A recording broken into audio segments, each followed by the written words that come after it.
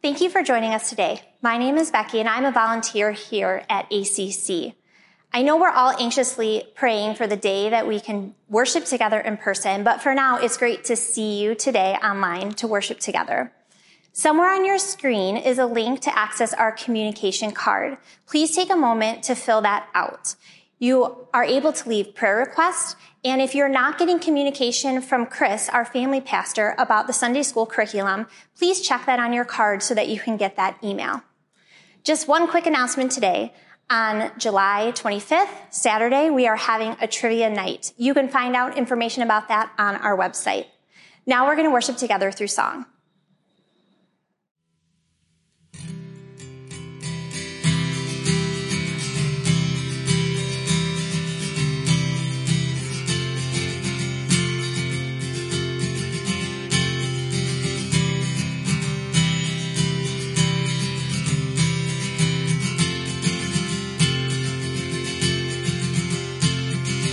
Waited for this day, we're gathered in your name, calling out to you.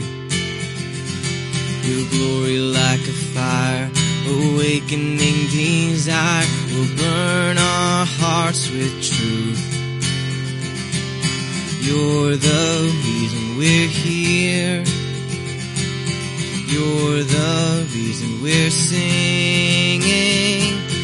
Open up the heavens, we wanna see you. Open up the floodgates, a mighty river flowing from your heart, filling every part of our praise.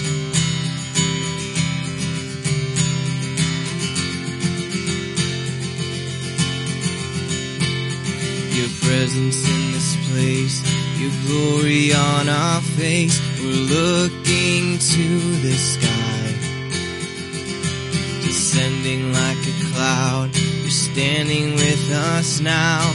Lord, unveil our eyes. You're the reason we're here.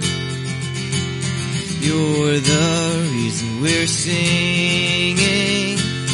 Open up the heavens, we wanna see you. Open up the floodgates, a mighty river flowing from your heart, filling every part of our praise. Open up the heavens, we wanna see you. Open up the floodgates, a mighty river flowing from your heart, filling every part of our praise.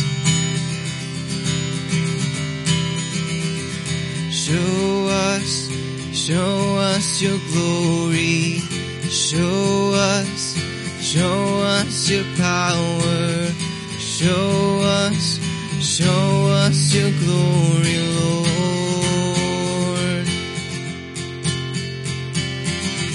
Show us your glory. Show us your power. Show us your glory, Lord.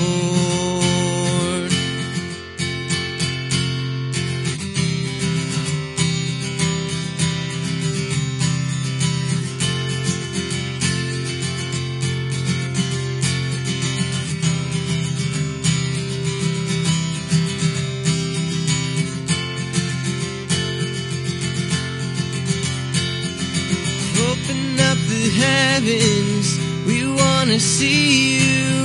Open up the floodgates, a mighty river flowing from your heart, filling every part of our praise. Open up the heavens, we wanna see you. Open up the floodgates, a mighty river flowing from your heart, filling every part of our praise.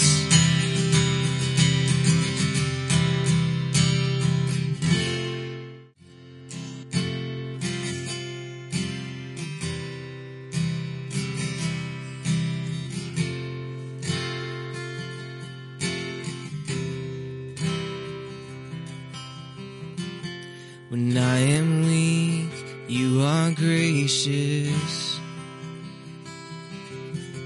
You are strength when I'm undone. In all my shame, you show mercy. You are hope that never fails. In all my doubts, you are faithful. You are peace in all my storms. When waves of life come around me, you are hope that never fails. You're the anchor that holds my soul forever. You are faithful through every trial. You are with me when waves come crashing over. You will love me. You are my God.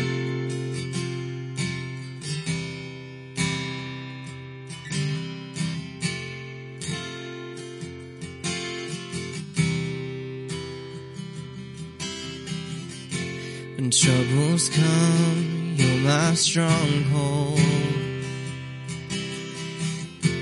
and I am safe in your embrace. When tempests roar, you are constant. You are hope that never fails. You're the anchor that holds my soul forever. You are faithful through every trial. You are with me when waves come crashing over. You will love me. You are my God. You're the anchor that holds my soul forever. You are faithful through every trial. You are with me when waves come crashing over. You will love me. You are my God.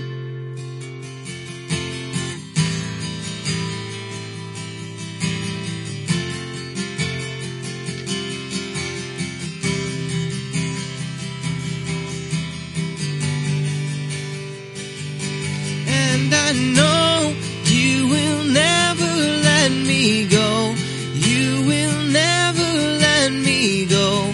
And your promises will never fail. You're my hope. Now forever I am yours. Now forever I am yours. And your promises will never fail. And I know you will never let me go. You will never let me go. And your promises will never fail. You're my hope. Now forever I am yours. Now forever I am yours. And your promises will never fail. You're the anchor that holds my soul forever. You are faithful through every trial. You are with me when waves come crashing over. You will love me. You are my God. You're the anchor that holds my soul forever. You are faithful through every trial. You are with me when waves come crashing over.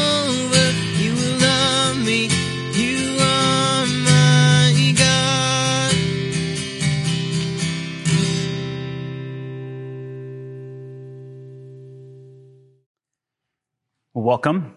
My name is Chris Majeski. I'm the family pastor here at ACC, and it's my privilege to share with you from God's Word this morning. For our topic today, we're going to be looking at freedom. We'll be talking about freedom.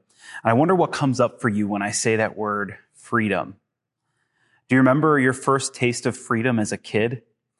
I was reminded of that recently with my son. My son is 9 years old, and he's been riding his bike around our neighborhood, and we've been giving him some freedom to do that. He will sometimes meet up on the bike path with his friend and ride to his house, not too far from our house, or ride around the block, things like that. He's been experiencing that freedom, and I've watched how exhilarating that was for him, how fun that was for him. And I was reminded of my childhood and the times that I got those first freedoms, going to the park by myself. And I remember going and being like, are you kidding me? I get to do this without an adult. I get to be by myself and go. This is great. There's nobody watching over me. Or I lived in an apartment complex for a little while growing up, and we had a pool. And I remember the first time I got to go to the pool without an adult. Like there was an age limit that was there. And I met that age requirement, and my mom said it was okay. And I got to go to the pool by myself. That was pretty amazing for me. Well, I think we learn a lesson pretty quick when it comes to freedom, and that's that freedom comes with responsibility. That when we receive that freedom, when we have that freedom, then there's certain kind of obligations or responsibilities that go with that. I can remember in high school, in my later years in high school, not having a bedtime, like an enforced time to go to sleep, making the choice for myself. There's freedom in that, and I can remember choosing to stay up super late and then regretting it the next morning when I had to get up early for school. There was a responsibility there that I had to use my freedom wisely that would set me up for success. And unfortunately, I had to learn some hard lessons in that. Or I think of getting my driver's license. Man, what a sense of freedom that was, to be able to drive by myself. And I saved up money and I had my own car. And that was such a huge sense of freedom. But yet with that came insurance bills and car maintenance and gas money. True story, I ran out of gas, I think 4 times in high school. A couple times I was stranded on the side of the road and somebody had to come save me. Another time I actually ran out as I was trying to get into the gas station. So I had to just finish pushing it across the road into the gas station to a pump. There's responsibility. I have freedom, but I had the responsibility to use that freedom wisely. And so the reason we're talking about freedom this morning is because we see throughout the scriptures that there's freedom in Christ, that Jesus has set us free. And through what Jesus has done on the cross for us, we're free from striving to maintain a set of religious rules and obligations. We're free from this religious structure and ladder that some people kind of believe in, that there's a lot of rules to follow, that kind of thing. We're free from that, from striving. And we're free from sin and death. Those chains have been broken, and we've been given new life, and we're free to live a rich and satisfying life that God can offer us. And yet, with that freedom comes responsibility. And in the New Testament book of Galatians, Paul addresses this idea. This book, Galatians, is a letter that was written to a church in Galatia, and it had a group of Christ followers there that some were from a Jewish heritage and some were from a non-Jewish heritage. And in this letter, Paul's trying to encourage their faith and wants to make it perfectly clear that salvation is by faith alone. It's not by human effort. There were some people, some of the Jewish believers in this church setting that started to teach that people had to become Jewish in order to be saved. So they had to first become Jewish and follow all these practices and then add Jesus to that, and then they were saved. And Paul's saying that's not the way it works. You don't follow the law of Moses, their Jewish heritage, and then add Jesus to that. That's not the way it works. In Galatians chapter 2, verse 16, here's a summary statement kind of this. It says, "Yet we know that a person is made right with God by faith in Jesus Christ, not by obeying the law. And we have believed in Christ Jesus so that we might be made right with God because of our faith in Christ, not because we have obeyed the law. For no one will ever be made right with God by obeying the law." And so Paul is making it perfectly clear to them that it's all about Jesus and that there's freedom in Jesus because we're not he calls it enslaved to the law. We're not in bondage to the law. We're not held to that. The law actually served to show us what sin really is and how sinful we are and that we needed a Savior. And Jesus solved that problem for us. So Paul makes it perfectly clear that we are saved by what Jesus has done for us, not by what we do for ourselves. And because of that, because of God's grace to us, we are given salvation. We have this freedom that leads to our freedom. We don't have to earn it. He's already done it and gives it to us. There's freedom in that. We're not striving to earn it. It's already been done for us. But that freedom, as I've said, is to be enjoyed responsibly. It's not an excuse to live however we want. It's not an excuse to just do whatever we want because it's already been paid for and we're forgiven. This was another set of problems that was going on at this time period and in this church that Paul's wanting to address. So it's an important concept for us to grasp, this idea of freedom and what it means to enjoy it responsibly. And thankfully, Paul gives us some pretty good explanation on this, and he helps us navigate this area. So let's look what he has to say in Galatians 5. We're going to read verses 13 through 26. All right, so it says this. For you have been called to live in freedom, my brothers and sisters, but don't use your freedom to satisfy your sinful nature. Instead, use your freedom to serve one another in love. For the whole law can be summed up in this one command: love your neighbor as yourself. But if you are always biting and devouring one another, watch out. Beware of destroying one another. So I say, let the Holy Spirit guide your lives. Then you won't be doing what your sinful nature craves. The sinful nature wants to do evil, which is just the opposite of what the Spirit wants. And the Spirit gives us desires that are opposite of what the sinful nature desires. These two forces are constantly fighting each other, so you are not free to carry out your good intentions. But when you are directed by the Spirit, you are not under obligation to the law of Moses. When you follow the desires of your sinful nature, the results are very clear: sexual immorality, impurity, lustful pleasures, idolatry, sorcery, hostility, quarreling, jealousy, outbursts of anger, selfish ambition, dissension, division, envy, drunkenness, wild parties, and other sins like these. Let me tell you again, as I have before, that anyone living that sort of life will not inherit the kingdom of God. But the Holy Spirit produces this kind of fruit in our lives: love, joy, peace, patience, kindness, goodness, faithfulness, gentleness, and self-control. There is no law against these things. Those who belong to Christ Jesus have nailed the passions and desires of their sinful nature to his cross and crucified them there. Since we are living by the Spirit, let us follow the Spirit's leading in every part of our lives. Let us not become conceited or provoke one another or be jealous of one another. Let's pray and invite God to teach us as we consider what Paul has to say for us here. Father, thank you for your word. Thank you for Paul and his wisdom that he shared with this church, the wisdom you gave him and he shared with this church in Galatia, and that we can learn from it all these years later. I pray that you would teach us now as we look at your word.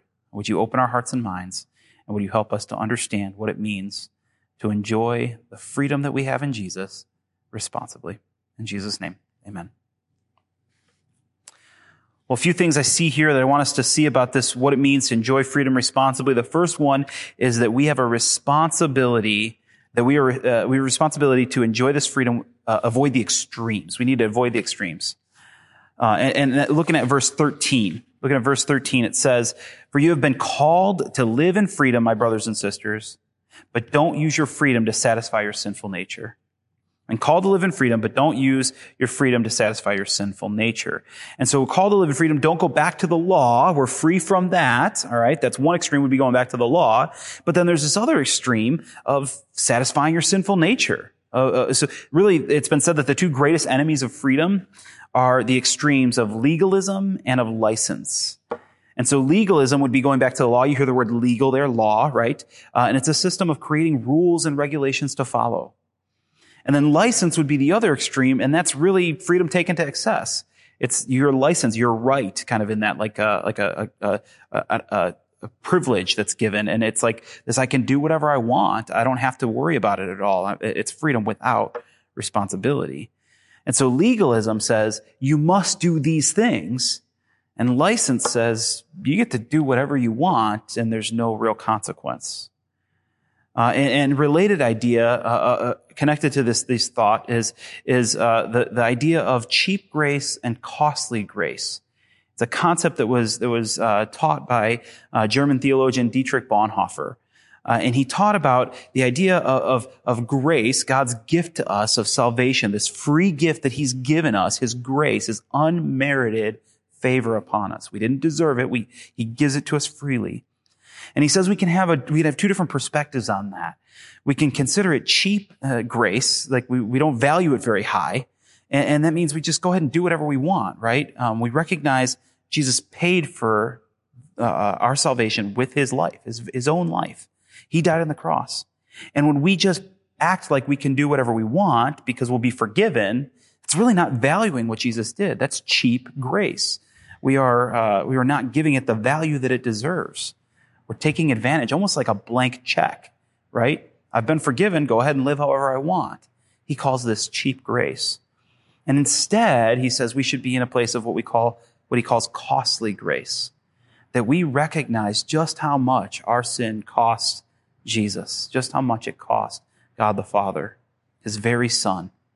And because of that, we are determined to turn away from sin and to live for him. So we don't just go and do whatever we want. We recognize the cost of our salvation. And as a result, we determine to live for righteousness, to live to God's standards. And so really here, the idea of avoiding the extremes is that we are free from sin, not free to sin. So we're free from bondage to sin, slavery to sin, and instead we should use that freedom not to go about sinning, but to enjoy the freedom of Christ and to move away from sin. So there's a big difference between those two things, because we can use our freedom to just engage in whatever we want. It's equally sinful to go back to law and build our own righteousness. That's equally sinful with engaging in whatever we want. Both of those are sinful. So we are free from sin, not free to sin. We need to know the difference. We're also responsible to serve one another in love. And this is the second part of verse 13. So don't use your freedom to satisfy your sinful nature. That would be selfish. Instead, use your freedom to serve one another in love. Our freedom should be used to care for and to benefit and to bless others. Paul is setting up service as an antidote to selfishness. He's saying service here is really the way of Jesus, not self-interest and self-desire. Selfishness would be indulging in that sinful nature, just doing whatever you want. And he said, instead, look out for the needs of others. And ironically, this serving one another in love, this is something that could never really be done when they're in bondage to the law, when you're stuck under the law. Because the law means that there are certain things I'm doing that make myself acceptable to God. I'm earning my righteousness, earning this, kind of climbing this ladder thing. And so if I am going to serve someone, even if I have a good motive to serve them, I'm doing it out of self-interest because I'm trying to advance my own righteousness. And so that person becomes a means to an end, which is not an authentic way of loving someone. Even if our motives are good, there was still something in it for ourselves. So what Jesus has done for us is it sets us free. It sets us free to love without agenda and to love authentically. In John 13:34, Jesus talks about how we should love. And he says this, "So now I am giving you a new commandment. Love each other. Just as I have loved you, you should love each other." So saying to his disciples, says that they should love each other. And that he sets the example of how they're to love. He says to love as he has loved. And how did he love? Well, he loved sacrificially, laying down his own life for them, for us. And so if we're to follow his example, it's going to cost us something. Our freedom in Jesus cost him something. And if we're to love like he does, it's going to cost us something. Tim Keller, in his book, The King's Cross, says that all authentic, God-honoring love, all true love, is self-sacrificing. To truly love someone means it's going to cost us something. And so we may have to sacrifice our personal preferences or our comfort, maybe our time and money and possessions. To truly love someone, to serve them in love, it's going to cost us something. And we have a responsibility to consider that for ourselves. A responsibility to consider how we're willing to sacrifice and to follow Jesus' example in that. We also have a responsibility to live by the Spirit. And this is in verse 16. To live by the Spirit. It says this, "So I say, let the Holy Spirit guide your lives, then you won't be doing what your sinful nature craves." So Paul tells us to let the Holy Spirit guide our lives. To guide our lives. So when he's talking about the Holy Spirit here, I want us to understand who he's talking about. We believe in one God that exists in three persons. God the Father, God the Son, and God the Holy Spirit. Not three gods, one God existing in three persons.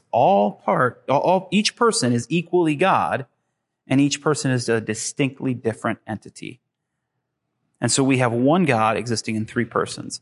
And the Holy Spirit in the Old Testament, the Holy Spirit dwelled in the temple and would come upon people for certain people, special people for certain times, right? There was a certain task that God had entrusted them with, and the Spirit would empower them, but it didn't stay with them. And we see in the New Testament that changes. And in fact, the Holy Spirit resides with us if you are a Christ follower. It says the Spirit lives within us. We are temples of the Holy Spirit, it says. And Jesus, talking about the Holy Spirit, he says this in John 14:26. "But when the Father sends the advocate," see, that's capitalized, the advocate, he's talking about the Holy Spirit. When the Father sends the advocate as my representative, that is the Holy Spirit, he will teach you everything and will remind you of everything I've told you. And so he's talking about the Holy Spirit, and he says that we're going to have his presence with us. The Holy Spirit's going to be with us, and that he's going to teach us. He's going to guide us. He's going to help us to remember the things of God and the things that we should be about. So he is our source, and he lives with us. So we live by the Spirit. This is how we know how we can live in this freedom. The Spirit will guide us in that. And so a few things is what it means to allow the Spirit to guide us. And we see this in verses 16, 17, and 18 that we've just, in Galatians that we've read. And the first one is that it involves active obedience. Active obedience. So it says, again in verse 16, "So I say, let the Holy Spirit guide your lives. Then you won't be doing what your sinful nature craves." So if somebody wants to guide us, we have to choose to follow them. We have to choose to obey them. And that involves an active choice on our part and movement, right? A more literal way of translating this, guide your lives, is to walk with the Spirit. And walking involves action on our part. And so it requires decision and intent to say, I'm going to allow the Spirit to guide me. I'm going to follow his leading. And so this is a daily decision to order our life according to the Spirit and to follow his leading, to let him be the leader. A second thing that I think living by the Spirit means is that we should be in constant warfare. That's kind of a hard thing to imagine here, right? What does that look like? But we're just coming with a series of knowing your enemy. And we have a real enemy that wants to trip us up. And we also have an enemy within us. And verse 17 tells us about this. The sinful nature wants to do evil, which is just the opposite of what the Spirit wants. And the Spirit gives us desires that are the opposite of what the sinful nature desires. These two forces are constantly fighting each other. So you are not free to carry out your good intentions. So Paul says, within each of us, there is this war that's going on. We've got our sinful nature that desires things that are contrary to God. And then we've also got the Spirit that's empowering us and giving us desires that are for the things of God. And that these two things are in opposition. And so there's a war inside of us. And we need to engage into that battle. We need to step into it. We're freed from sin, right? That Jesus has done that. He's broken those chains. But old habits die hard. And we have those things lingering within us. Our sinful nature is still there trying to entice us back.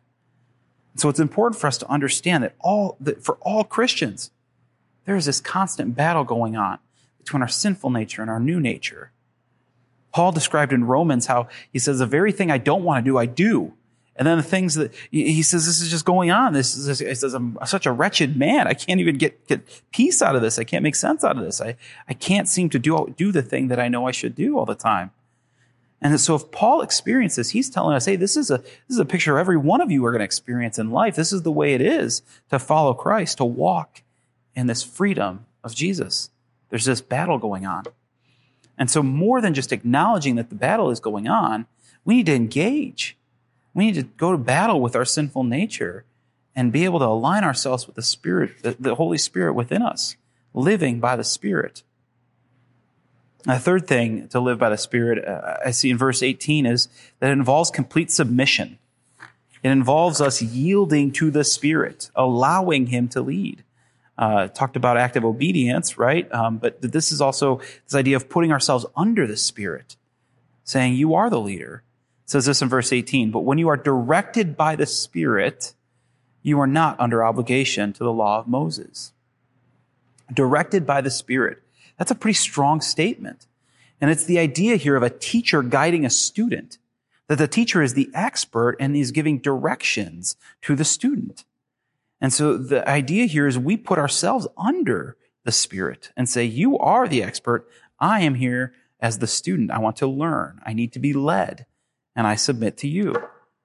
So we need to be ready to follow the Spirit's leading and to obey when the Spirit convicts us or prompts us to do something. And so Paul tells us here about the freedom that we have in Christ and some of the things that are involved with this, how we navigate this freedom, some of the responsibilities that come with this. And so I'm so happy, though, that he goes further to expel it even more for us, what this looks like in everyday life, because there's a lot of gray area here still. I have a need, I feel a need here for more tangible explanation of what this looks like in life. Things are still a little bit fuzzy. And I think there's something comforting about having some more clear boundaries spelled out for us, more practical description. This is why I think legalism becomes so appealing to so many Christians. Because if there's this gray area, we don't know if we're on the right track. We might question, am I doing it right? Or am I hitting the right mark? And so we drift towards rules because that's easier to know. Did I do it or did I not? Right? It can be easy to drift that way. But Paul gives us some more clarity. And so as we consider, how could we evaluate ourselves to make sure we're actually living according to the way God would want us to live? How can we know that we're enjoying this freedom responsibly? It's almost like Paul's saying, I want to help you here have some more assurance here, some more confidence in this area. And what he says, in a sense, he says, as you consider that, it's pretty obvious. Really, if we want to evaluate ourselves, he says it's obvious. In verses 19 through 21, he goes on to explain some things about the sinful nature. These things, he says, are products of the sinful nature. These are things that would show up in our lives. Sexual immorality, impurity, lustful pleasures, idolatry and sorcery, hostility and quarreling, jealousy, outbursts of anger, selfish ambitions, dissension, division, envy, drunkenness, wild parties, and others. He says these things are acts of the sinful nature, and that when we engage in these things, he says such a person who's committed to these will not inherit the kingdom of God. That this is not evidence of a changed life. This is not enjoying the freedom responsibly. This is not living for God. And so I want to just make clear here what he's saying here when he says that people who engage in these are not going to inherit the kingdom of God. He's talking about a person who is habitually engaging in these. Somebody whose life is marked by these things. Somebody whose life is given over to these. This is the thing that's guiding their lives, are these kinds of activities. See, we all experience a lapse of judgment. Remember, we've got that war going on inside of us. We experience lapse of judgment, and we may, look at some of these and say, I can be I can be jealous, right? I can be, involved with some of these things, right? These things happen in my life. What he's talking about here is a person who's given to that, whose life is following that trajectory. But because Christ has transformed us, and because the Spirit resides within us, He gives us what he says are the fruit of the Spirit, or I've listed it here as harvest of the Spirit, because it's the idea that the Spirit has produced these in us, and we can see these. These are like the harvest. This is what we've collected because of what the Spirit has done in us. And he says that in verses 22 through 23.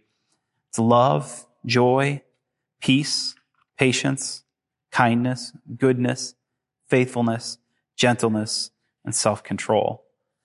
And he says that these things, that there's no law against these things, right? That these things are self-evident. These are the things, when you look at these two lists, you look at this list of what the sinful nature accomplishes, and you look at the list of what the Spirit accomplishes, that it's clear which way we should be going.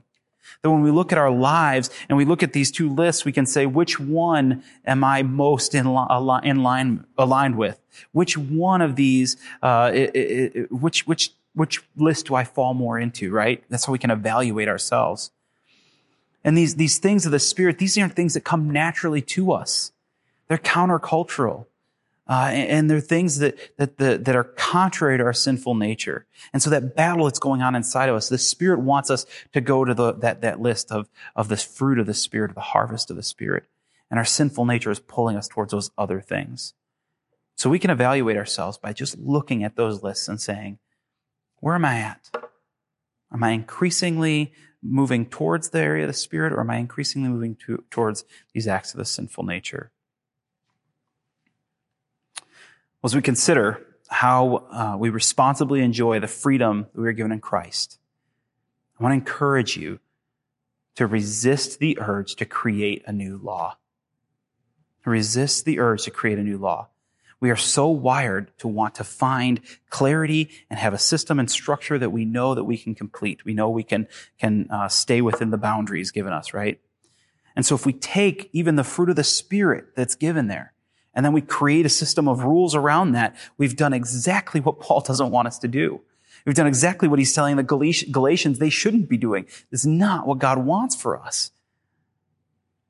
Instead of creating a new law, there are three things that I see that we can do, and that's in the last part of our passage in verses 24, 25, and 26. So instead of creating a new law, we should take every effort to crucify our sinful nature. In verse 24, it talks about this.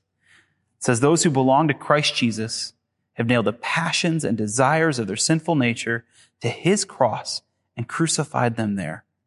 So this is the idea of fighting against our sinful nature, of saying no and standing our ground, right? In Romans, Paul talks about how we are dead to sin, but alive to God. So don't revive the dead part of us.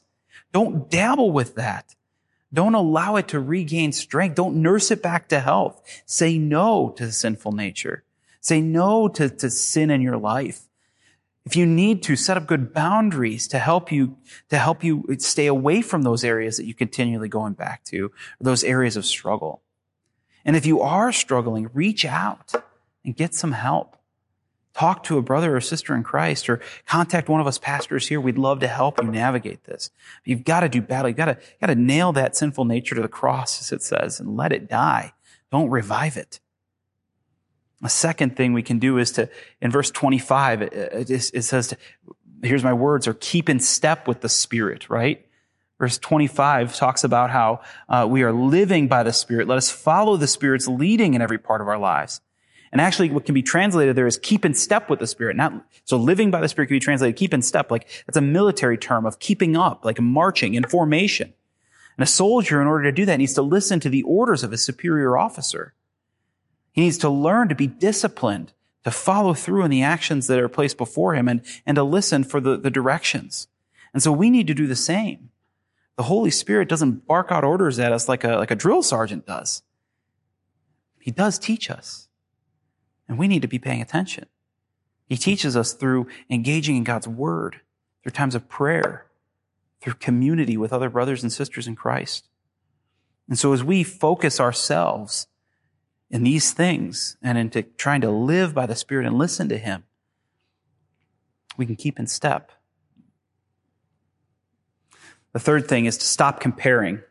And see this in verse 26. It says, let us not become conceited or provoke one another or be jealous of one another, Part of the dysfunction that was happening in this church in Galatia is that they were comparing themselves to one another and kind of, building up themselves. And there was arguments and pride that was developed in that.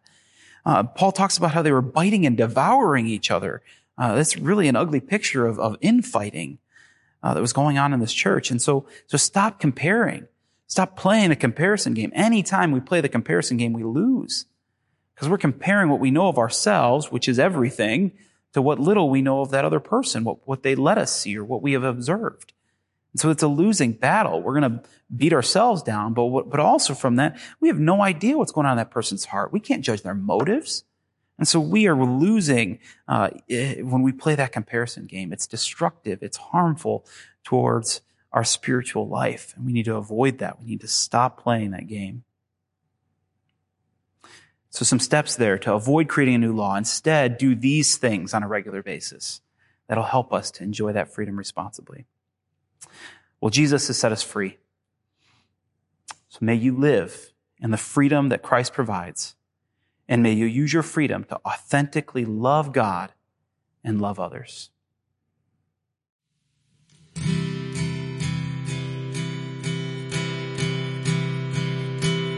Grace, what have you done? Murdered for me on that cross, accused in absence of wrong, a sin washed away in your blood. Too much to make sense of it all. I know that your love breaks my fall. The scandal of grace, you died in my place, so my soul will live. Oh, to be like you, to give all I have just to know you. Jesus, there's no one beside you. Forever the hope in my heart. Death, where is your sting? Your power is as dead as my sin. The cross has taught me to live. Mercy, my heart now to sing. The day and its troubles shall come. I know that your strength is enough. The scandal of grace, you died in my place, so my soul will live. Oh, to be all I have just to know you. Jesus, there's no one beside you. Forever the hope in my heart. And oh, to be like you, to give all I have just to know you. Jesus, there's no beside you. Forever the hope in my heart.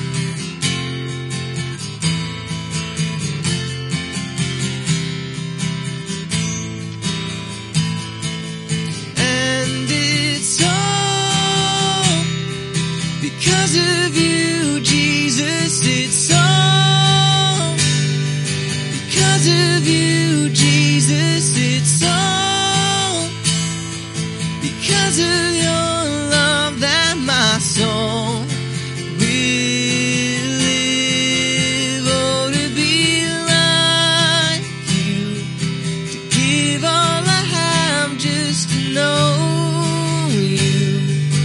Jesus, there's no one beside you. Forever the hope in my heart. To be like you, to give all I have just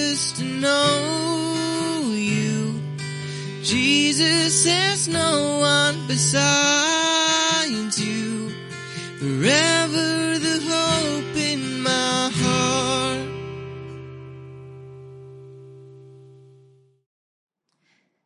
Please join me as we pray for our offering. God, I thank you so much for the opportunity to gather virtually, hear your message, and sing songs of praise to you.